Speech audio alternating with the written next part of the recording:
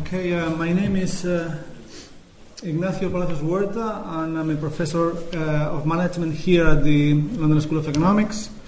I would like to welcome you all to the LSE for this event. And I would also like to inform you that the event is being recorded and that we hope there will be a podcast available online. Next, I would like to welcome and to introduce the speaker, Professor Michael Cusumano.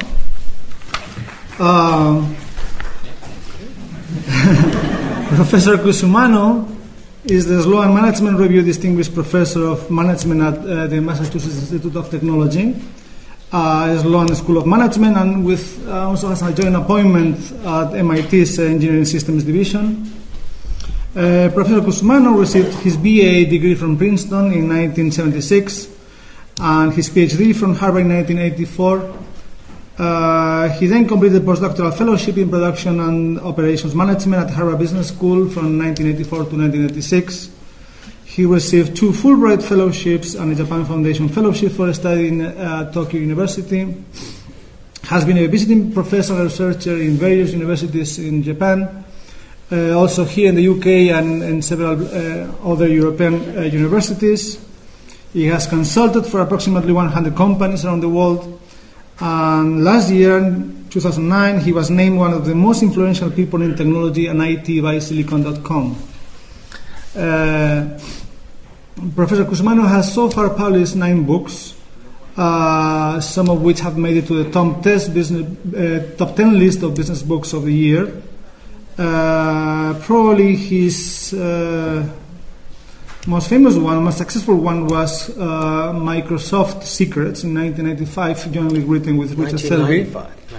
1995. I'm old, but not that old. Sold approximately 150,000 copies, has been translated into 14 languages. In 2004, he published The Business Software. It was also named one of the best business books of the year by Steve Lohr in the New York Times. His latest book is Staying in Power, 6 Enduring Principles for Managing Strategy and Innovation in an Uncertain World.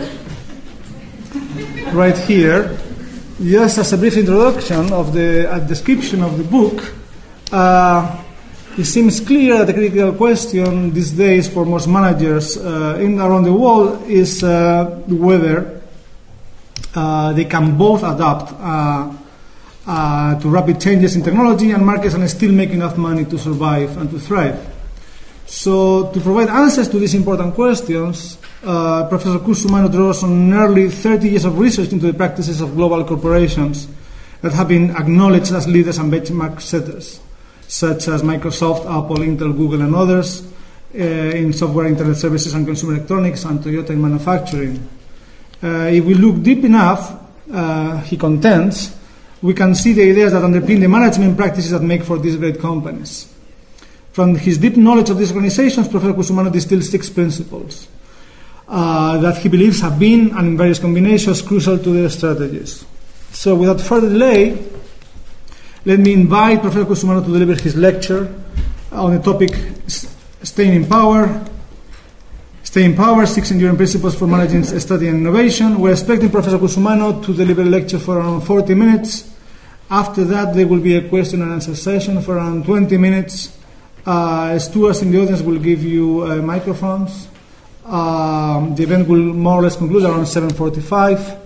And after that, there will be a book sale and a book signing. He'll be available to sign books outside the lecture theater. I've been told by the publishers that they only accept cash. And so please join me in welcome Professor Cusumano to the LSE.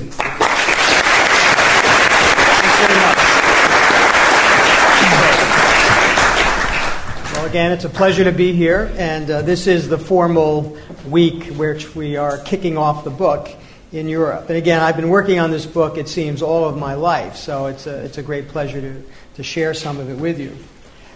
So let me get into this, basically. And again, this is a tour of some of my other books. But when I delivered the Oxford Clarendon lectures last year, actually they asked me to do that in 2005.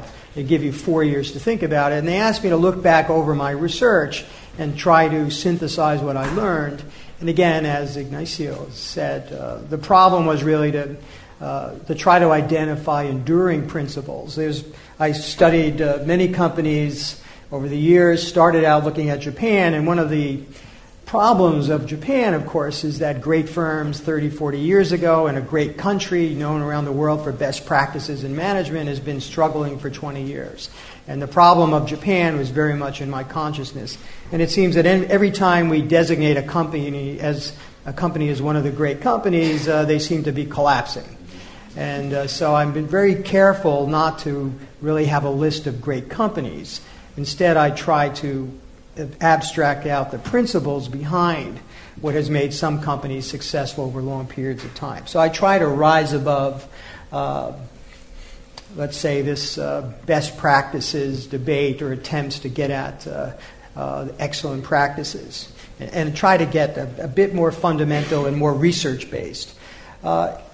In this book, and in my last book as well, I felt I was really dealing with a bigger challenge, and that was what I call this simultaneous age of innovation and commoditization.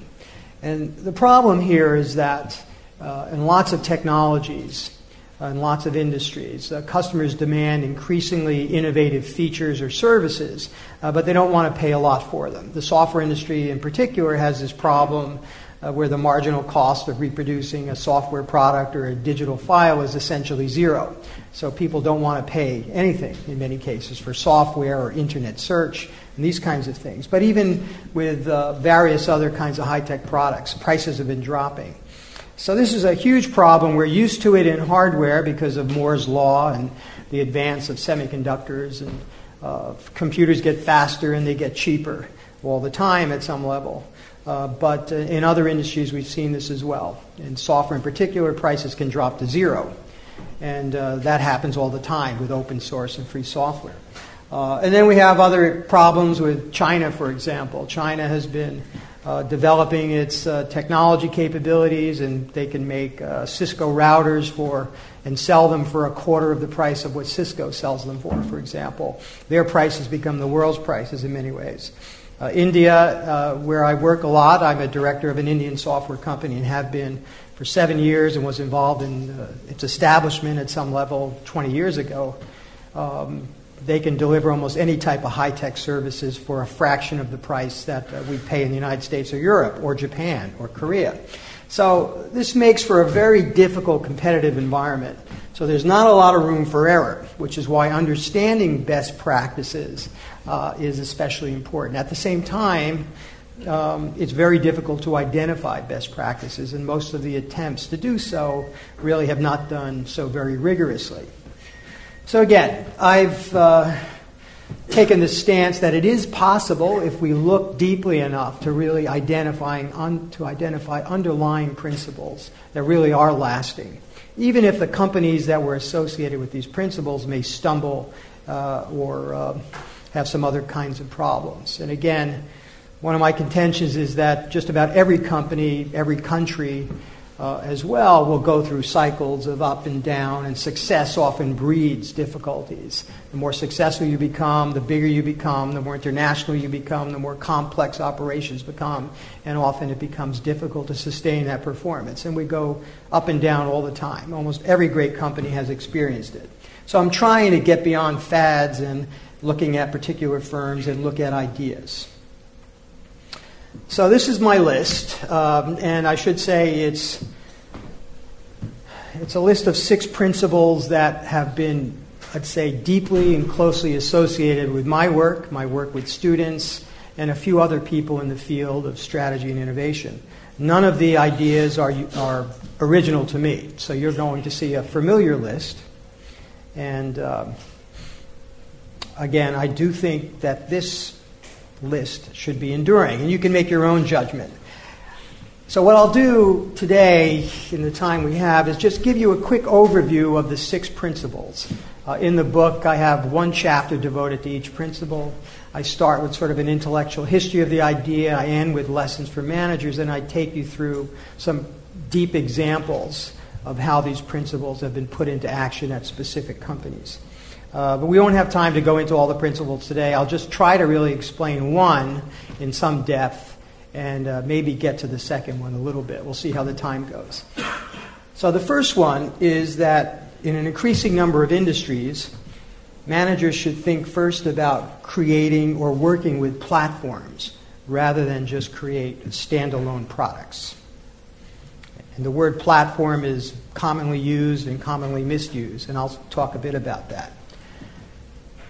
The second principle is that, again, in an increasing number of industries, what used to be product companies now really should place most of their emphasis, or at least an equal emphasis, on services rather than just products, or even delivering their product as a service. In software, we have software as a service. Even in the automobile industry, we have things like Zipcar. How many of you are familiar with Zipcar in the United States? Okay, where you essentially rent a car as you use it. You pay for the time you use it in a very short increments. We have another British company, Rolls-Royce, which has made the idea of power by the hour very famous. So essentially they've taken their product, which is engines, and rather than sell them, which are expensive, they basically lease them for the time that an aircraft manufacturer or another kind of power company that uses an engine would need to use the engine. So again, it's productizing a service. So we'll see if I have time to talk more about that. But in many, many industries, that's what's becoming important. And in many industries, the product itself has become commoditized, and the only way to make money from the industry is from services. I have a long discussion about the automobile industry, for example, and companies like General Motors and Ford. All the money they've really made over the past dozen years has come from services, not from the products themselves. There's a coupling between the two, which is complex, but they've made most of their money from loans, leases, extended warranties, after-sales repair, even telematics in the case of General Motors. So again, that's what that chapter is about. The next 6 ideas, and I'll put them out as a group, are more traditional. I think they've had much longer track records in the field of management and strategy as being recognized as important. The first 2 ideas of platforms and services, I think, are more associated with the high-tech world and have become much more prominent, I think, in the past 10, 15 years or so. Although I do talk about things like the Barbie doll, actually, as a platform, which appeared in 1958. So this is not only a high-tech phenomenon, but mostly we begin to think about it in terms of things like personal computers or smartphones or Facebook, social networking platform, and those sorts of things. And these are also services as well. But the other 4 are, I think, without an argument, much more, or at least much more established as important in the management field. So my third principle is that managers should be thinking in terms of capabilities, not just strategy. And by strategy here, I mean strategic positioning or formal strategic planning. And the idea here, related to the subtitle of the book, which is dealing with an uncertain world, is that much of what we experience in the world and in different markets is really not predictable, particularly in high-tech, fast-paced markets. But also in other markets affected by things like oil shocks or earthquakes or global depressions or 9/11 types of terrorist events. But companies that actually have deep, distinctive capabilities, I argue, are much more able to survive these unpredictable events and survive to compete another day.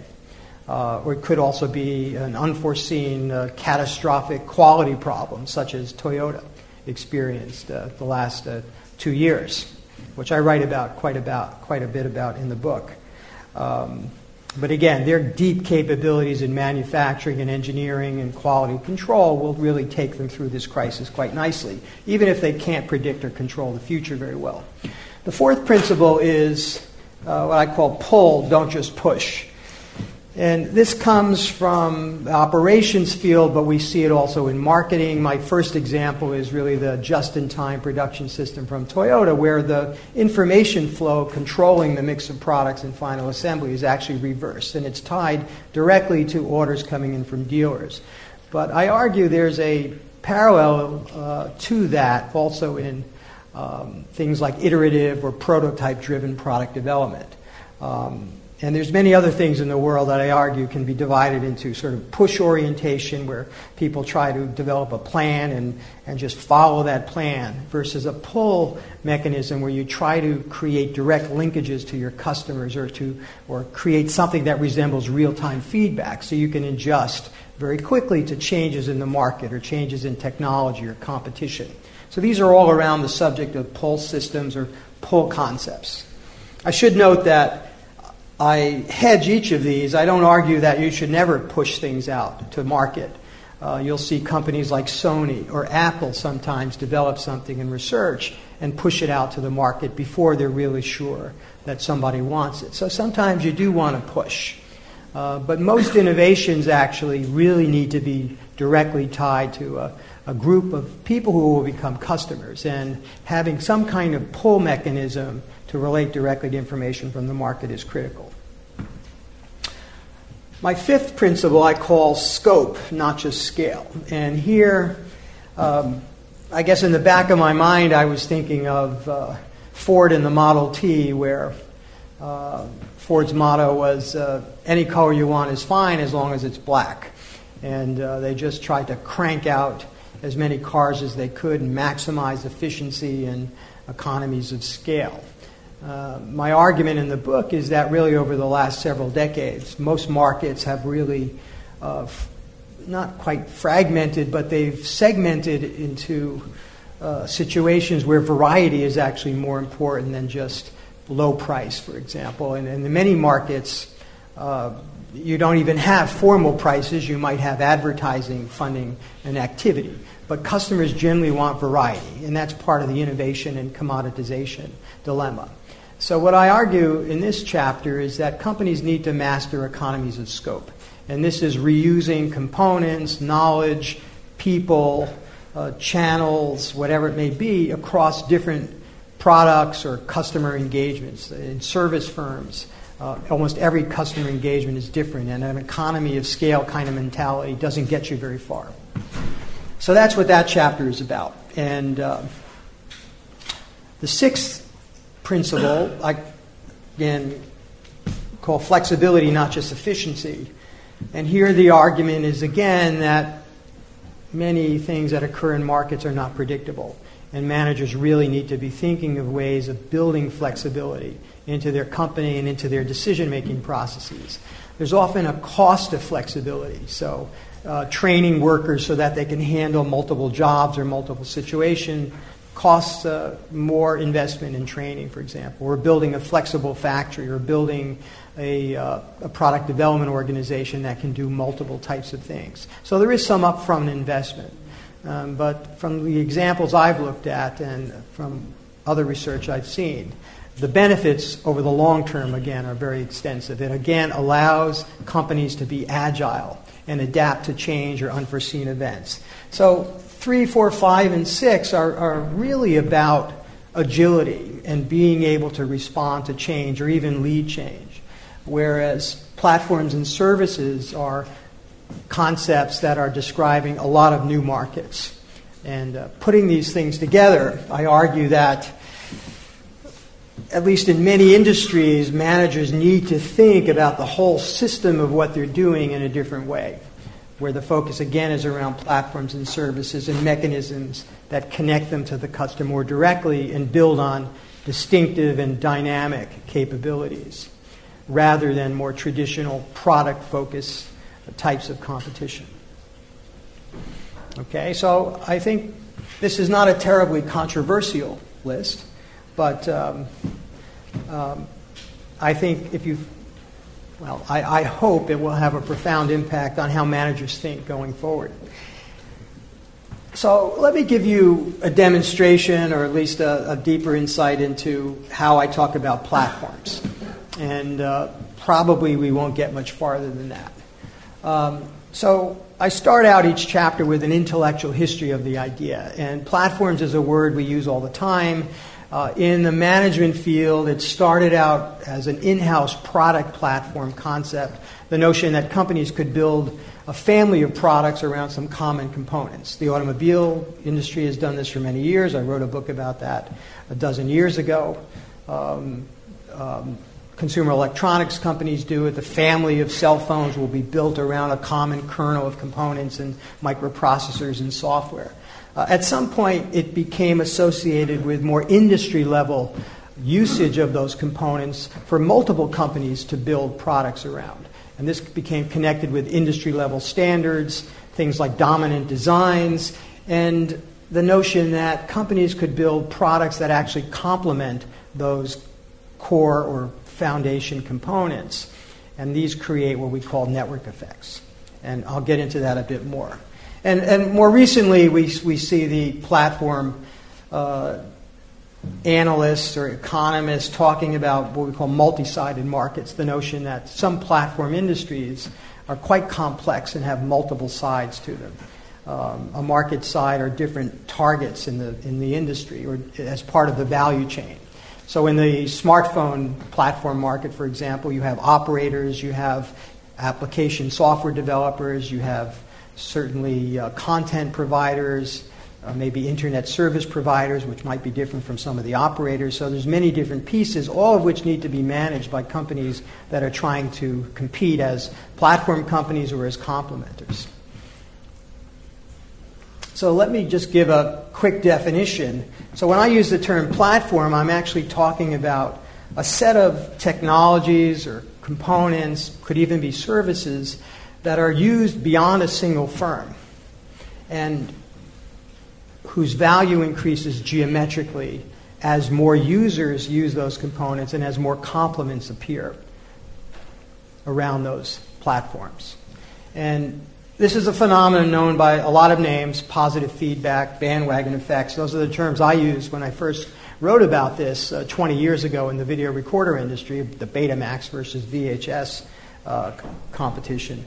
Network externality or network effects are really the words we use today. There's lots of examples: railroads, telegraph, electric power, radio, VCRs. A television, for example, is pretty much worthless without broadcasting content, right? And the content providers are usually different from the television manufacturers. And so there we have a network effect between the platform, right, and the complement. The more televisions out there, the more valuable they become. As more people use them, more complements appear. In other words, more programming appears. I tried to draw a picture of this, and again, I mostly use high-tech products, but I also wrote about the Barbie doll. And this was just simply because a friend of mine whose daughter had a Barbie doll, she left it at my house one day, and it sat on a shelf, and I looked at it for 6 months. And I also looked at the accessories that she had also left. There was a car and clothes and all of which were designed to fit with the Barbie doll, all licensed from Mattel, and I realized there was a whole industry built around the Barbie doll. And that really was a kind of platform, and there certainly were network effects. The more kids that bought them, the more valuable the doll became, and then that had a behavioral effect on other kids who saw that happening, and they would buy it. And advertisers would come in and advertise on the Barbie doll site. There are chat rooms, songs, shopping guides, everything you could possibly imagine. And we talk about direct and indirect network effects. A direct effect is really connected to some type of technical compatibility or incompatibility. Like a Windows application only works on a Windows PC. That's a direct effect. But an indirect network effect would be if, let's say, advertisers see more people or lots of people using Google as a search engine, so they decide they want to advertise on Google. That's a behavioral impact. Or kids see other kids buying Barbie dolls, and that affects their buying choice, sort of like an indirect network effect. Okay, so there's these positive feedback loops that go on. Now, most of us are familiar with these kinds of platform battles, and if we start thinking about it, you see them almost everywhere. And there's lots of platforms within platforms and all sorts of segments of modern industries. And web search or smartphones, digital media, social networking is another big one. Facebook is actually a platform, and there's a tremendous battle going on between Facebook, Twitter, MySpace, and Google, which is trying to pry open these different social networking sites. Even power systems, batteries, electronic displays, lots of companies trying to get their technologies adopted by lots of other firms as a foundation to build a multitude of products or offer different services, and again, creating these kinds of dynamic effects. So in chapter 1, I really try to take on this issue of what should the strategy of a firm be. Can they think platform first, and how do they balance that with trying to develop great products? How can they think about taking their product or their technology and spinning it out to become something that resembles an industry platform? And I talk also about lots of different strategic tools, the platform strategy toolkit, that the firms might use to actually influence how a market progresses. And obviously, every company would like to be a platform leader. Most companies are really platform complementers, so they need to understand both sides of this. So there's really a number of things: the decision, the levers, ideas, the notion of what complements you make in-house, how open is your platform, what do you do to attract external complementers, and how do you organize internally to make that happen, particularly if you're competing with some of your complementers, like Microsoft, for example, makes lots of applications that outside companies do, but its platform is Windows, so it actually has to compete in many ways with outside companies, but be somewhat neutral to make sure that its platform, Windows, is still attractive enough to have outside developers build applications. And coring and tipping is really about how to become a platform where one doesn't exist before, or things you can do to get a market to tip in your direction, such as subsidizing one half of the platform. Why does Adobe give away the readers? Well, it's trying to actually seed a market for its servers and other types of editing tools. And that's a way to establish itself as a platform for handling documents, for example, or media. Right? So that's another multi-sided market. And winner take all or most is a framework that's useful for understanding the dynamics of markets and thinking about how much share is possible for a company to get. So I'm going to give you some examples really from the winner-take-all framework primarily. But an interesting company is Apple, which I argue in the book really got the platform idea wrong. And this is one of the greatest companies we've ever seen in terms of innovation. And they've come up with an incredibly impressive string of hit products. But has Apple thought platform first, or have they thought product first? And my argument is they've generally thought product first until the last few years. They've undergone this transition, as I think even Steve Jobs and the guys around him have finally understood the importance of being somewhat of an open technology that others can actually participate in and create an ecosystem around these products. So it's, again, I think an experience that Apple encountered with the iPod as it first realized the importance of having other companies make accessories to connect your iPod to your stereo or your car and then have digital content downloaded, which Apple itself is not able to create. So if it doesn't open up the platform, it doesn't have much value in that iPod device. So they've caught up to Microsoft in value, and they're still not as big or not as profitable, but that's because Microsoft is pretty much a pure software company, and software has these magical gross margins based on the fact that reproducing a software product essentially costs zero. Apple still has to do quite a bit of R&D and actually build boxes and ship them. But they've actually changed their philosophy to be much more open than they used to be. And it's, again, had a dramatic impact on the value of Apple as well as in their sales and profitability. It's actually quite interesting that in 1995, Apple was twice the size of Microsoft in terms of sales, $11 billion to just under $6 billion. But Apple's value was about $4.4 billion, where Microsoft's was $35 billion. And this is really, to me, the value of a platform company, as well as a company that's positioned itself in a growth market. And there's been a dramatic change as Microsoft has essentially stagnated for a decade And Apple has dramatically increased its sales as it's adopted not only a hit product strategy, because that's a great basis for its platform strategy, but connected all of its devices, linked them up with a service, which is iTunes and App Store, and we have, again, these geometrically increasing returns to Apple as it rolls out these products and as companies build complements. So let me just introduce this framework here, which some of my colleagues have really refined, and I've sort of put these ideas on steroids in some ways. But Tom Eisenman, Jeffrey Parker, and Marcia Van Alstyne talked about these ideas, and that's the basic idea is to try to understand what makes for a winner-take-all dynamics in markets. And they talk about three factors, and one is that there has to be very strong network effects. Second, the competing platforms have to be pretty much the same. In other words, there has to be relatively little differentiation or little opportunities for different companies to develop niche strategies or differentiation strategies. In other words, there has to be relatively few opportunities for competitors to split up the market into different segments.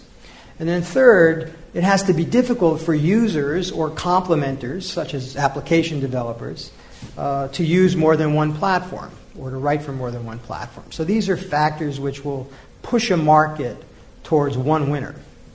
And the last factor they call multi-homing, or the economists call multi-homing. It's a notion of having multiple homes. Okay, so here's just some examples that I write about in the book.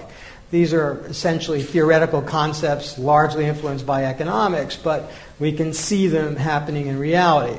So years ago I wrote about the video recorder market, and we can see these factors at play here. Why did VHS win essentially 100% of the video recorder market? Most of you probably never even saw a VCR. Is that right? Or you've been to museums at least, right? Okay. But at one time, this was the high-tech battle, Betamax versus JVC. And I was sort of right there in the middle of it, studying these companies as a Japan specialist. Are there strong network effects? Yes, there are direct network effects. VHS tapes are incompatible with Betamax tapes. So there's a direct network effect between the complement, which is the pre-recorded tape or a camera, and the platform, which is essentially the box with the technology. Little differentiation? Yes. As a matter of fact, the pre-recorded tapes could be in either format, but they're identical. There was some differentiation between the boxes. Betamax was shorter than playing time than VHS, but very quickly the differences were eliminated, and so people had to decide which one to buy. The third is, was there a high cost of multi-homing? And my answer is yes, because these boxes were expensive 30 years ago, and they were bulky, and you tended to buy one. Right? So if they're all the same, you buy the one that has the most complements available, which is the most pre-recorded tapes. And there were some factors here manipulated by Japan Victor, JVC, and its parent company Matsushita. They widely licensed the VHS technology standard. They incorporated features that a lot of other companies wanted in the technology. They recruited lots of movie studios and then television companies to make pre-recorded tapes and get distribution. So they did a lot of things to manipulate these factors. These are not just abstract factors of network effects and so forth. They actually strategically maneuvered to make these happen. That was the title of my article, actually, Strategic Maneuvering. So this market went to 100%. And by the way, Sony had 100% of this market in 1975. And they ended up with zero within a half a dozen years. And you could see it unfolding. Another example, why did Windows win 95% of the desktop market, even though I think almost everyone would acknowledge that the Betamax, the Macintosh was a far superior product. Came out in 1985. And it really took Microsoft 25 years to really completely match the graphical user interface in Apple, but they got close enough by 1990 with Windows 3.0 and 1992, 93. And so they switched the battle from the uniqueness of the product to actually the power of the platform. How many application developers were developing applications? What was the cost? Multi-homing types of issues. as well as the availability of applications. So strong network effects, yes, they're completely incompatible systems. An application written to work on the Mac does not work on a PC and vice versa. Little differentiation, yes, eventually. This is all of Microsoft's R&D was targeted at matching Apple or coming close enough or good enough. Mac survived, whereas the Betamax did not, because Mac found a niche of desktop publishing and people interested in extreme ease of use, mostly schools. And a high cost of multi-homing. The Mac generally costs about 2 times that of a PC, and PCs are expensive to begin with, so most people choose one. How many of you have both a Macintosh computer or an iMac and a PC? Just how many have 2 of both machines? Okay, so relatively few. How many have just one? I just want to check how many are responding. Okay, so you fit the theory, and some people have nothing. How many have no? None of you have no computer. Another one I've been interested in writing about is the video game market. Here's a market Microsoft entered thinking it could turn it into a PC market. Why? Strong network effects. Right? If Microsoft could get 95% of the PC market, why couldn't they get 95% of video games? Very strong network effects. An application, a video game written for one console does not work on another console. What about differentiation? So here they run into problems. The Xbox is very different from the PlayStation, which is very different from Nintendo. And so each company has different strengths, different capabilities, which they built into their boxes, and they really have gone after different markets. Is there a high cost of multi-homing? And my answer here is actually no. The boxes are pretty cheap, and also the console makers subsidize that side of the market. They basically subsidize the consumer side by selling the boxes at cost, pretty much, and they try to make money from the game developers, the software side, which we call a complement. And so again, this is another multi-sided market where they targeted one side to make money, but because of this, the market ends up being split. How many of you are serious gamers? How many of you have video game machines? You don't want to admit it, I know. How many of you have more than one? Okay. All right. So everybody who raised their hand and interested in gaming has actually more than one. You fit the theory here too. So unless you have no differentiation and high cost of multi-homing as well as strong network effects, you're going to have a split platform market. Here's another one, search.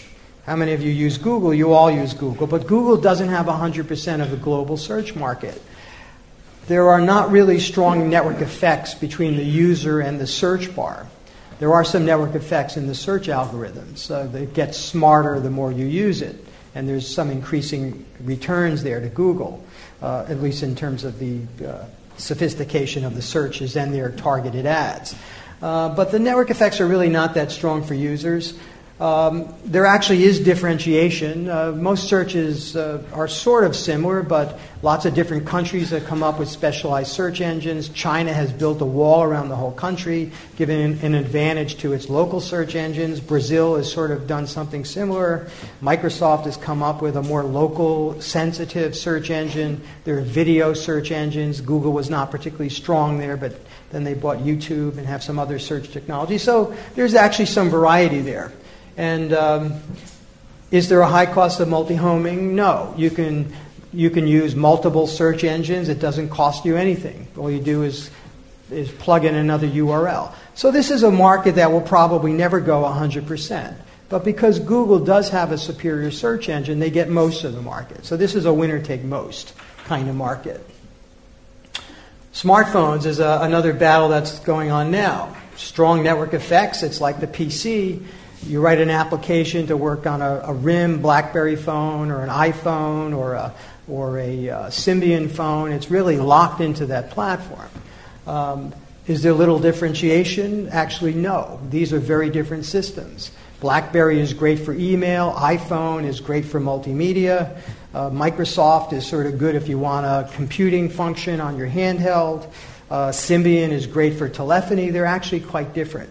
So until they really get unified, and Google is trying to do that, they're trying to build a platform that can do everything good enough, sort of like Windows did years ago, so that people gravitate towards Google. And of course, they make their platform free, which is very attractive. right? But if it's not better, people won't do it, even if it is free. So a lot of users are still around BlackBerry and even Symbian.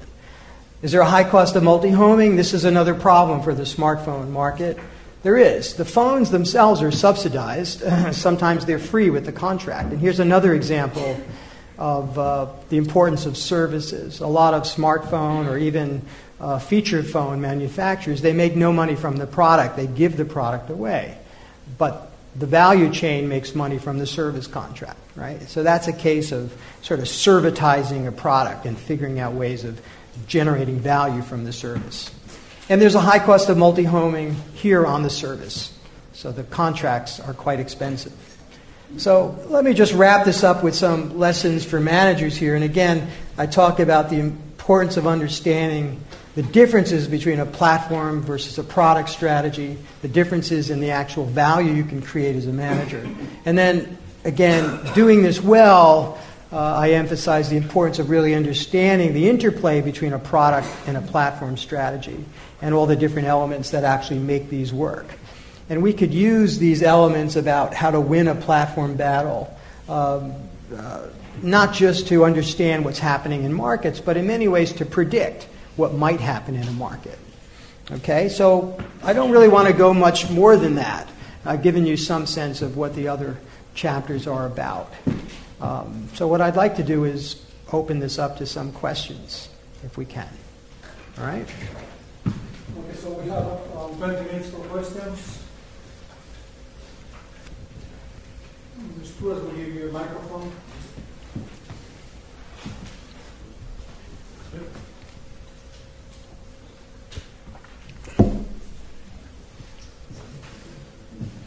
Okay. I see one in the middle over here. Thanks. Alistair Dryber, I mean, you've very interesting, the idea of the difference in value between a platform and a product. And I imagine that's probably fairly well understood now in the sort of high technology industries you've been looking for. But I'd be interested to hear if you can see significant industries where there's scope for basing an approach much more on platforms than there is on products, but people haven't recognised it yet. Well, they haven't recognized it yet. Well,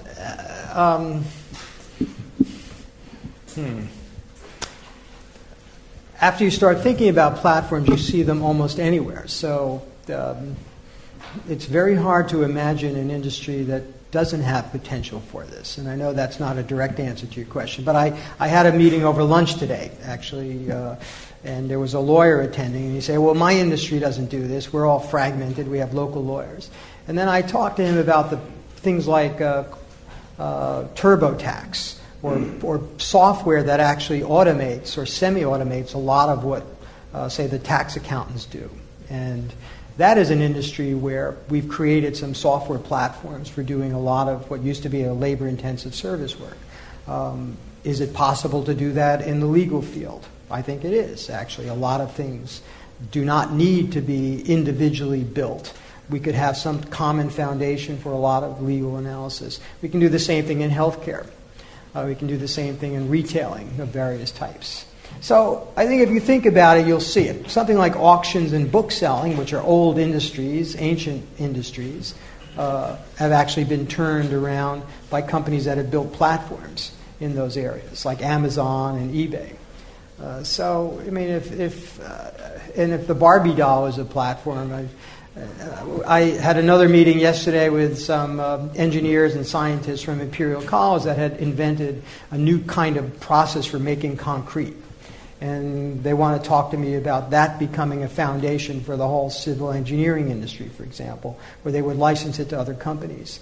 And I've had conversations with chemical companies and biotech companies where they have molecules they want to have as a basis, or human genome companies that see information being collected on the human genome as a common basis for drug discovery and different ways of managing that. So I see it almost everywhere. Almost everywhere.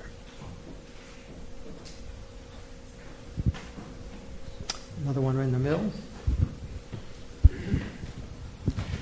Hi, Richard Seabohm. I used to be in DTI giving small grants, research grants, and the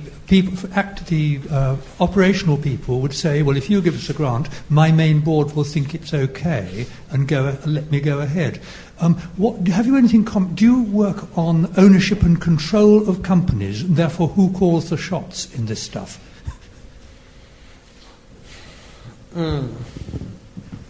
Well, in these kinds of platform markets, I'm not really sure exactly what you're asking, but we argue, and I've argued not only in this book but another book, Platform Leadership, that platform markets require some kind of leadership.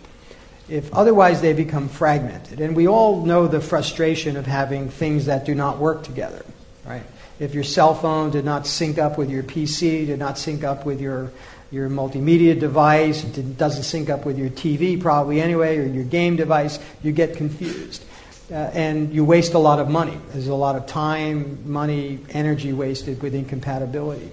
One of the reasons the PC is taken off, actually, is I think because Microsoft dominated and 95% of the world ended up with compatible personal computers. So that made making peripherals and devices and applications a lot cheaper and ubiquitous. So somebody needs to be a leader. Now, in some cases, a government might want to step in. I have a little case study in the book about attempts to create a digital home where everything in your house talks to each other. And we would need some kind of hardware and software layer to be the platform for that to happen. And there's about a dozen companies trying to be that company or to be cooperating in that company. And that's a market where it's so fragmented and there's so much competition. You know, Intel, Apple, Sony, Samsung, even Sears, Roebuck, big retailers are involved. You might need government to step in and create some standards that actually lead to the creation of a platform. Right now, civil construction companies are trying to mobilize the government to create standards. Digital TV was something that where the government sort of stepped in and created the standard, and then the technology that becomes a platform to do that becomes promoted by a few companies that own the right patents, for example. So basically, my argument is that platform markets, to be economically successful for the companies involved, generally require some kind of leadership. We profile Intel that has really tried to orchestrate the PC market with Microsoft as a partner without formally controlling the thousands of companies that make PCs and applications. So I hope that answers you. I mean, there is some kind of orchestration that's required. Open source people, say from the Linux movement, will argue that the people can do it by themselves, but in reality, even something like Linux is very tightly orchestrated by a small group of people, right?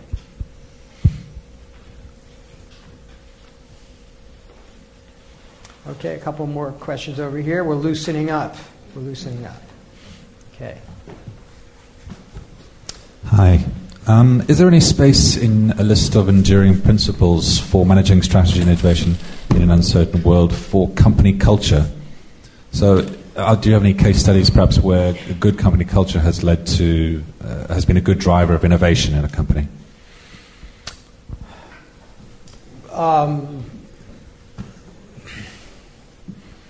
Well, I don't specifically talk about culture, but my principles are actually quite broad. So, investing in capabilities is essentially investing in people and essentially having a philosophy that these deep organizational capabilities are more important than taking strategic shortcuts and those kinds of things. So that actually implies a certain culture. And my example in the capabilities chapter, my 3 examples, are Toyota, which has run into some recent problems, but I believe the culture of Toyota will help them overcome those problems.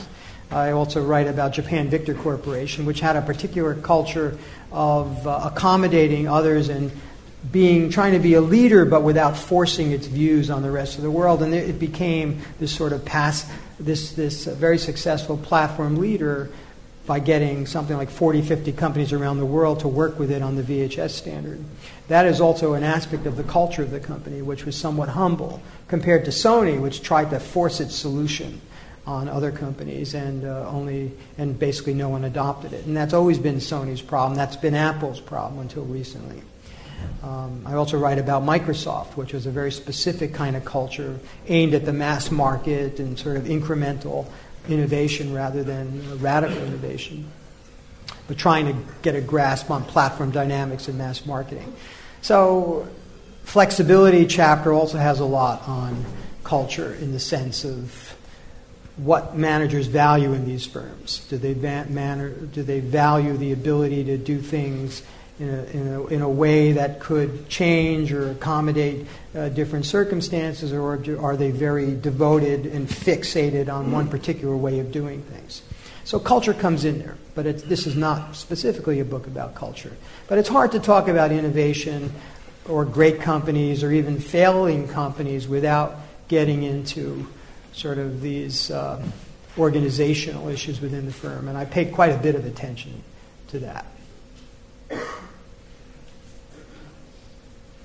I saw a couple other hands up here. Yeah. Thank you for a fantastic talk, first of all. And I have more of a general question. If this, 6 principles that you say will have a major impact on how managers think, and they do go forward with their companies, and basing them on platforms and services, how would, just a few thoughts about how would an economy like that look like? In terms of, maybe labor or anything of this kind. Thank you. Okay. Well, I do end the book with the discussion of what would a firm look like that basically embraced these principles or most of these principles.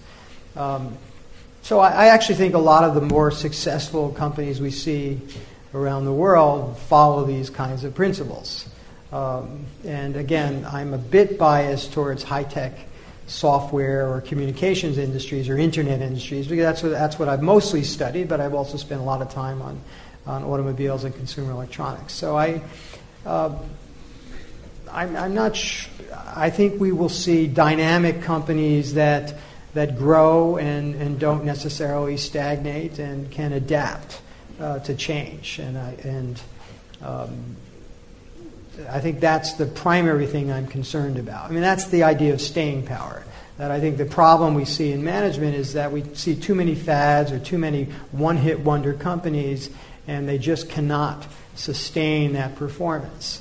So that's where I'm arguing that these principles are important. And I think for an economy, they're very important too. I think we'll get more stability or stable growth from firms and economies that are investing in things like capabilities or flexibility, even pull systems where they have more direct linkages to the market and are focused around differentiation, at least for customers, not necessarily in a platform dynamic, economies of scope rather than narrow scale economies, for example. So countries like Chile, for example, are very focused on just a few industries and massive mining activities, for example, driving most of their economy. So I'm arguing that's sort of bad. That leaves them too susceptible to the vagaries of markets and commodities, for example. And if you want to create great companies that will be around a long time, or countries that will be around a long time, you need to embrace more things, more industries, more ability to adapt and handle different kinds of industries and variety. So, that's my vision. And I think it is accepted. Right. Yeah. Thank you. I'm quite interested in how you transform companies and the management of companies from what I see every day, typically into companies that behave this way.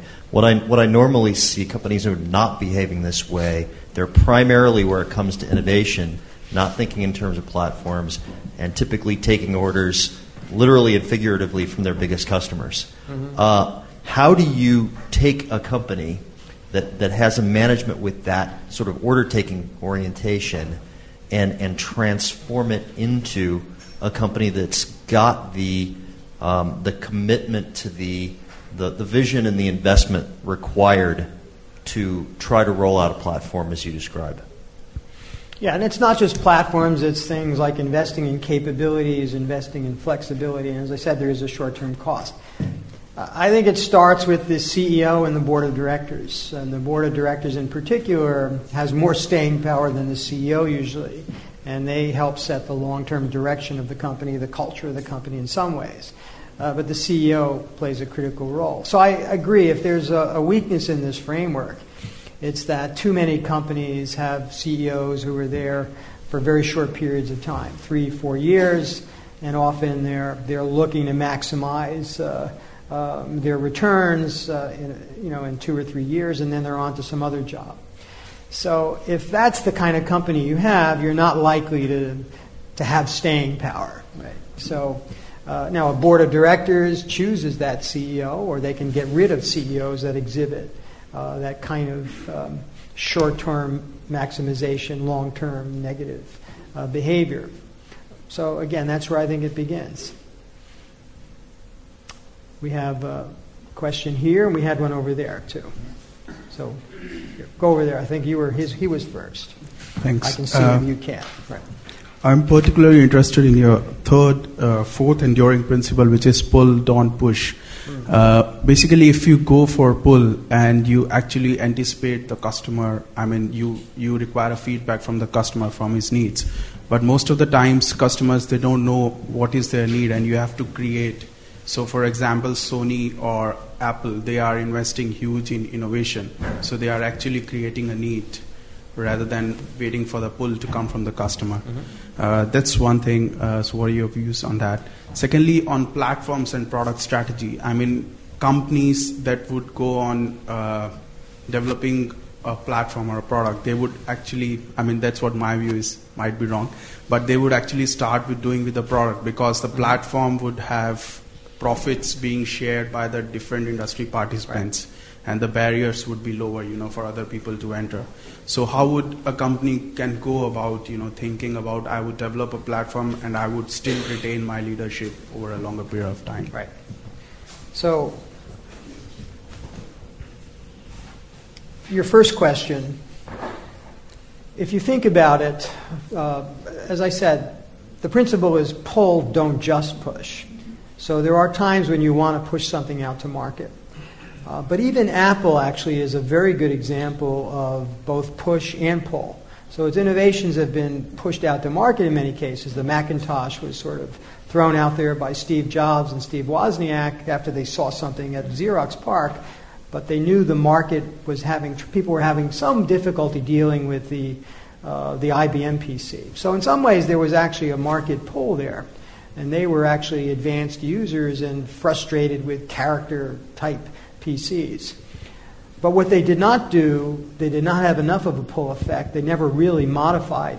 They introduced a closed product that was a great product, but it was difficult to write applications for. They would not license the key part of the platform, which was the operating system, the user interface. And so it remained a very expensive product, and it remained limited to what Apple itself could produce or control. And the PC, which was a far less elegant product, sold billions and millions of units, far quicker than Apple did. In recent years, I think Apple's success is very much influenced by pull. They've responded to market pressures to open up their platforms, let application developers build applications. They had a big argument with Adobe, for example, whether they should support Flash on the iPhone and the iPad. They've opened that up. So they've done a lot of things to accommodate the market because of market reaction. So they have much more deeper direct connections to customers now than they used to do.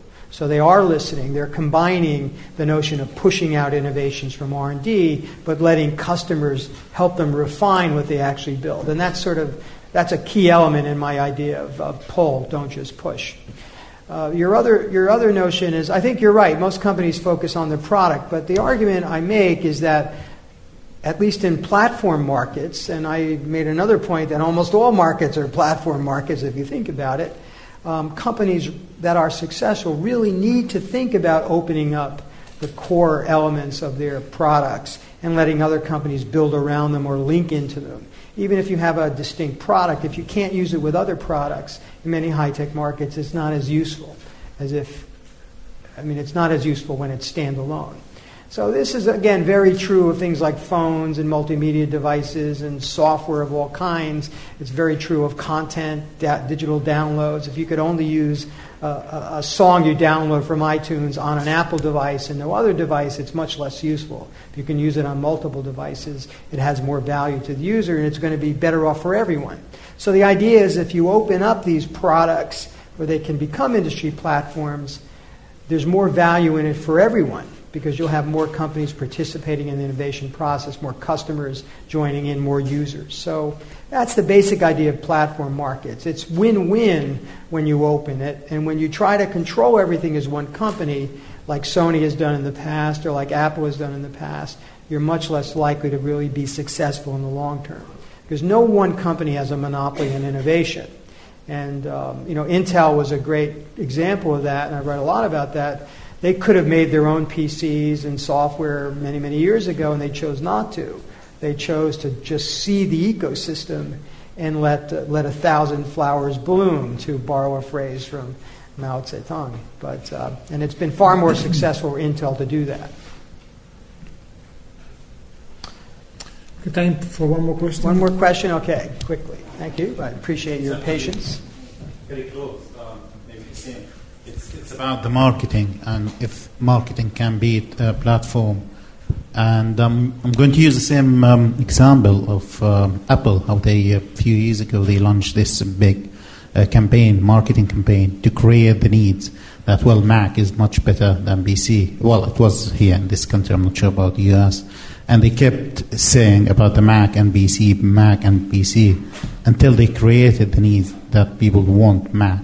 So I think, can we put that comparison, that marketing versus platform? There is no need, but the marketing, and keep talking about it, you could create the needs, and then you create the platform. Yeah, no, marketing is a very important part of all this. And as I mentioned, indirect network effects are largely behavioral driven, and that's very much affected by marketing campaigns, public relations, what other people are doing as you observe what they're doing. So I think this goes for any product or platform company. If you're bad at marketing, you have a tremendous handicap, and you're not likely to be very successful. So marketing is a part of all of this. Marketing is fundamental to Microsoft's success. Many people think that was the major reason why they succeeded. And it was a combination of marketing, R&D, understanding the sweet spot of the market, being half-priced because they had so many companies making boxes and having thousands and even millions of applications built for Windows because they had opened up their platform, whereas Apple was very restricted and controlled. So it's all part of it. Okay, thank you very much. I wanted to thank you all for coming, and most importantly, I wanted to thank Professor Cusimano for a terrific lecture. Thank you very much. Thank you.